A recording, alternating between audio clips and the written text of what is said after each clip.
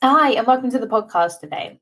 So, first of all, let me just apologise for the last episode. I am still fairly new to the world of podcasting, and I have recently acquired a little kitten, and you can definitely hear him in the background. So, I do apologise about that.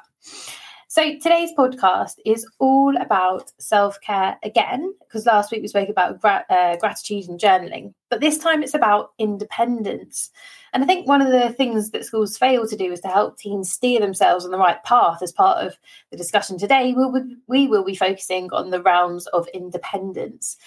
It's going to cover loads of things, from introducing them to the world of work, the ability to take on responsibilities around the house, the ability to nourish themselves, taking on the responsibility of money, navigating their way around the world with different transports, and allowing them to do that, and having their own space. Although it may seem a bit strange, all of these things are acts of self-care, and I will be discussing them today in the podcast.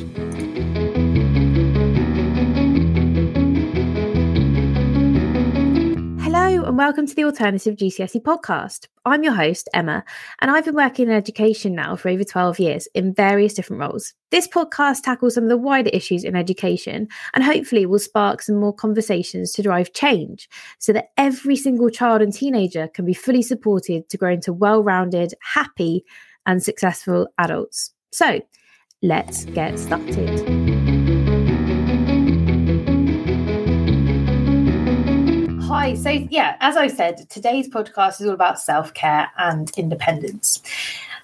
I think the most important thing is for you to understand what self-care does for a teenager. And self-care isn't just about the regular things that you hear about as adults, like taking time out and all that kind of thing. That's all important. But for teenagers, they're still growing into adults, and it's really fundamental and important that you help and steer them and guide them on their path to adulthood.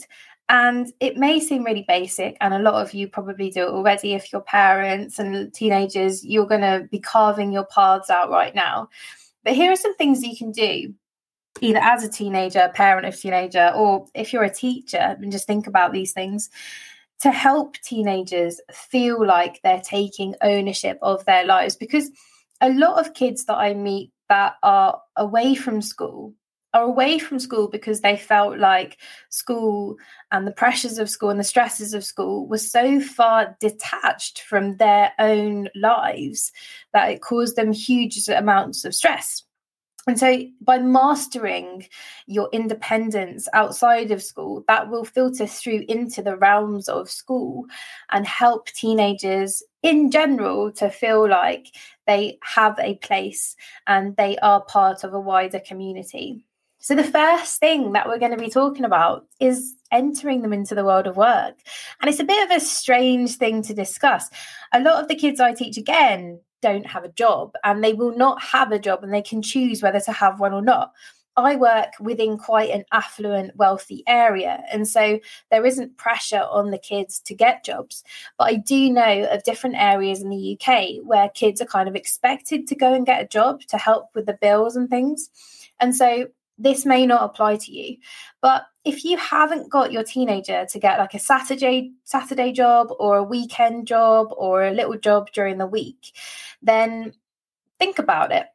You may think that it will be detrimental to their progress, but I have the complete opposite spin on this.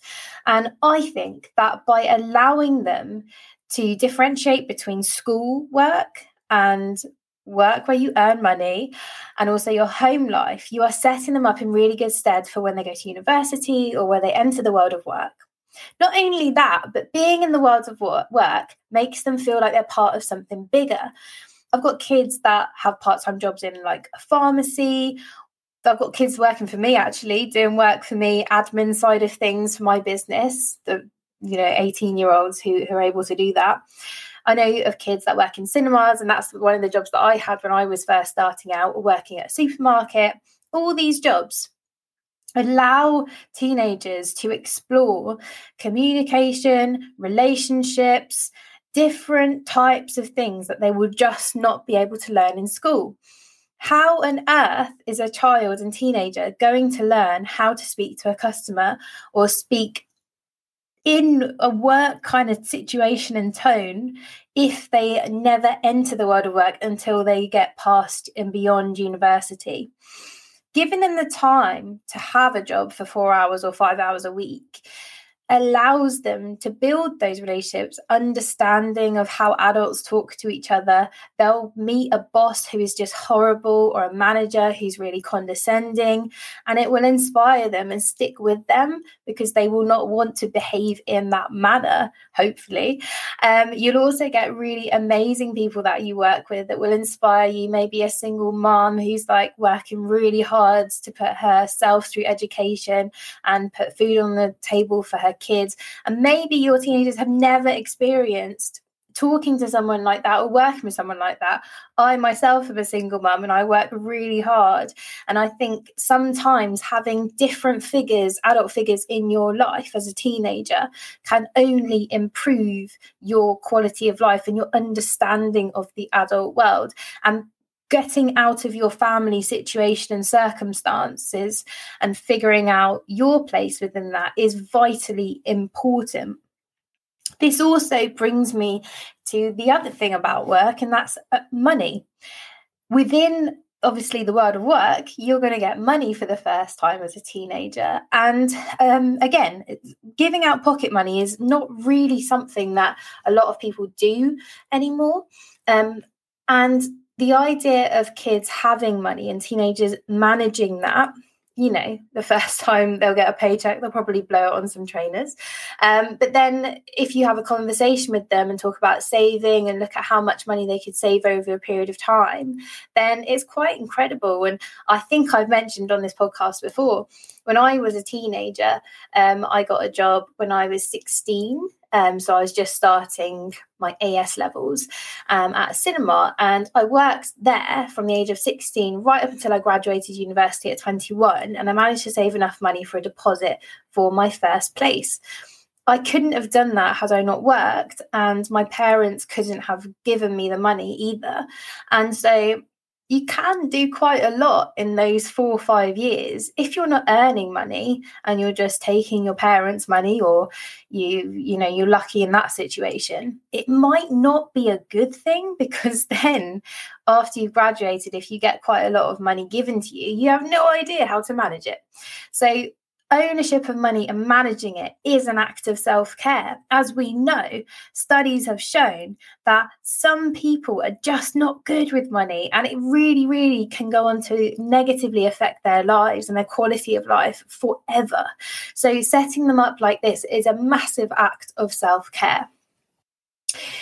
If the world of work isn't a place for your child or your teen right now, setting up their own business could be that kind of place. So I just want to talk to you about one of my amazing clients. And I don't actually teach her boys anymore, but I used to. And I know she listens to this podcast, and she has 2 of the most wonderful boys. Her youngest son was homeschooled for a number of years for various different reasons, but he took a carpentry course in London, and he now has his own business building things, and he's doing really, really well.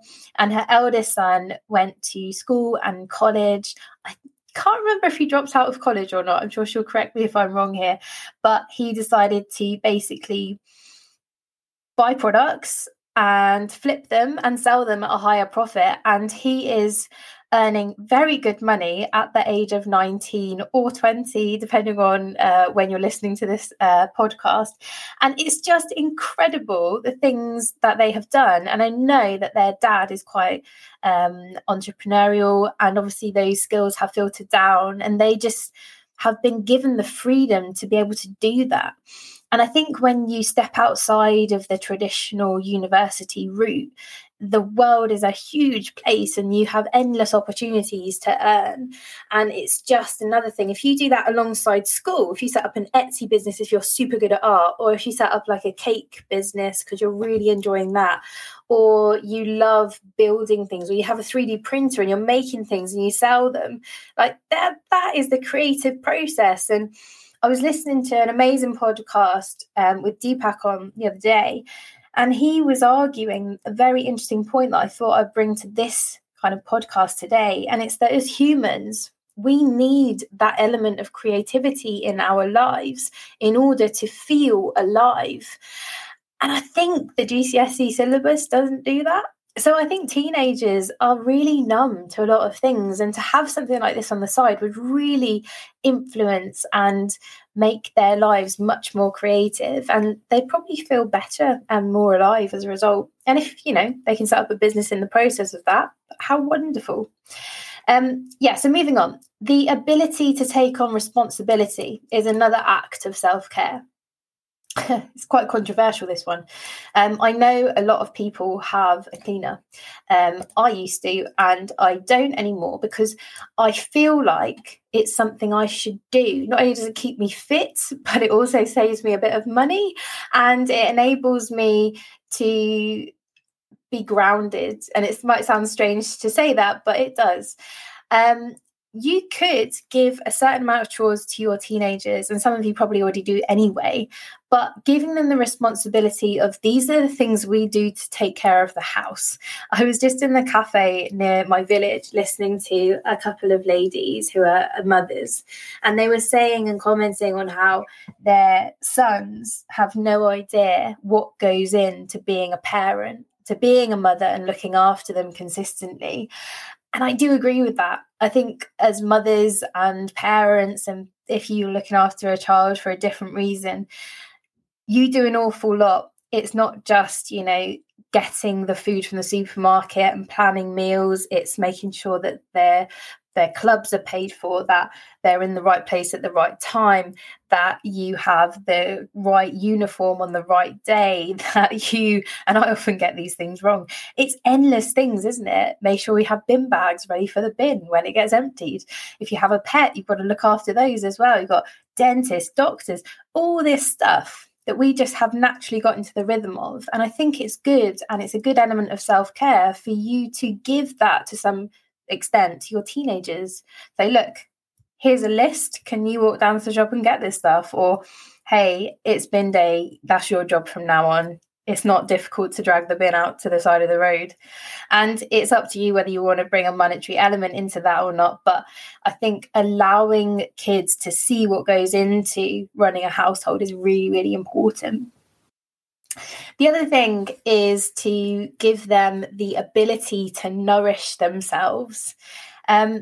It's becoming ever more important to me as I read in a wider level, not just about education, but also about knowledge and the way the brain works and the way we can influence memory and create happy, healthy people in our society, that what we eat ultimately leads to how we feel, how we act, how we sleep. And it's really important that your teenagers know and can make good choices about this. And I'm sure for some of you, this might be like confirming what you already know, but for others of you, it might not. And I teach science once a week, and I asked all 40 of the kids that came last night to raise their hand if they've ever grown something. And I can tell you that only a quarter of them had. Growing stuff is not easy and it takes time, but if you're able to grow vegetables and fruit and kids can see where they're coming from, and literally that kind of growing from, farm to plate type situation is one of the best things you can do. There's loads of cooking courses in London as well for teenagers. So over the summer, if they're getting ready to go to university or they're getting ready to go into year 11 or sixth form, why not try to put them onto a cooking course? They'd probably meet some cool people. They'll be able to cook some stuff for you as well. Why not? You've been cooking for them long enough. And it will also help them to understand how to nourish themselves rather than just go for the pot noodle or a sandwich, or, instead they could learn how to use knives properly, how to peel garlic, what the herbs mean, what all the different types of green leaves mean, and how to cook meat properly so they don't get sick. And it sounds really silly, but this is a huge act of self-care. I absolutely love cooking. There is nothing I get more pleasure from than cooking a beautifully colourful meal for my family, and they're just happy. And it's something that I love to do. I really love going to different restaurants as well, don't get me wrong, but there's something wonderful about being able to cook for your family and being able to cook for yourself as well. I cook my lunches for myself, and I'll cook myself a steak, why not? Or I'll cook myself a nice salad. And it makes me feel good knowing that I know where my food is coming from, and also that I know that I'm set up for the rest of the evening. If your child and teenager is unaware of the impact, and I was completely unaware of the impact of the effect that food had on myself when I was a teenager. I did not understand that if I ate a lot of processed food, I didn't even know what processed food was. I didn't even know really what healthy food and processed food was back then, when I was a kid. But now I do, and I can see why I struggled so much with kind of lots of things when I was younger. One of them being really bad depression when I was a kid, and I had a lot of sugar all the time, and most of my diet probably was processed. But now I've educated myself and I've learned about that, and it's really important that with all the knowledge that we are given these days and the access to knowledge that we are given, that we take a moment and think about how diet and nutrition in particular does impact health. And I'm not saying you have to eat, in inverted commas right now, rabbit food, but I'm just saying that if your teenager knows how to cook 2 or 3 different dishes, that would be really, really good for them. And it will be a massive act of self-care. Imagine you coming home and they're cooking for their friends and showing them how to cook. It's a really lovely thing to do. And if you're a parent and you cook for your kids all the time, again, doing themselves a bit of yourself and them a little bit of a disservice, because they're never learning those skills and you can pass them on. And it's really, really important to do that. 2 more things on this podcast for independence. Another one is navigating transport.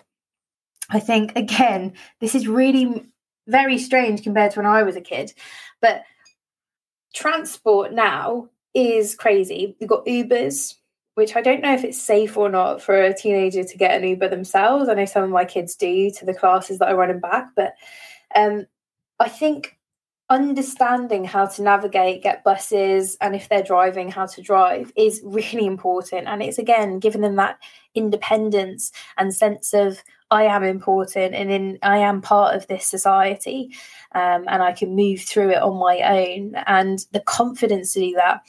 A couple of months ago, someone who is 15 told me that she got a train all by herself.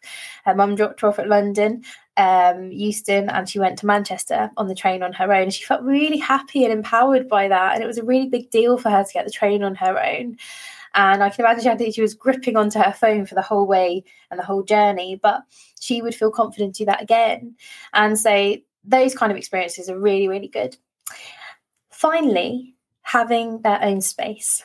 I know that sounds, again, very obvious, but allowing them to choose what they want in their space makes them feel like they have their own space. And if you can get them involved in decorating it and building furniture, again, you're setting up kind of them for the future. How do I put this IKEA packs together if that's what they're going to have? Or can I build a set of shelves out of wood? Like, how does that work if you have the skills to impart onto that?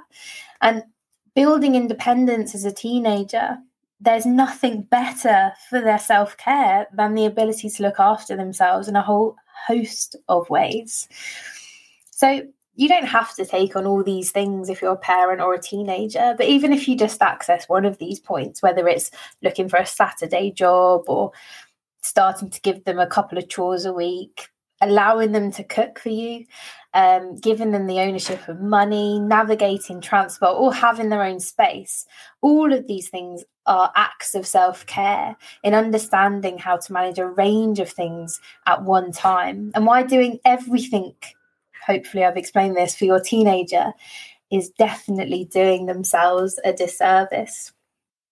So that was the podcast for today. I really hope you enjoyed it. For next week, we'll still be following on self-care, but we're going to be looking into exercise. And exercise is something, again, that schools aren't great at teaching. But we will be looking into the positive benefits of exercise, and I'm not talking about 6 or 7 times at the gym a week. I'm actually talking about scientific studies and the effect it has on the brain and how it helps with self-care. So until then, goodbye.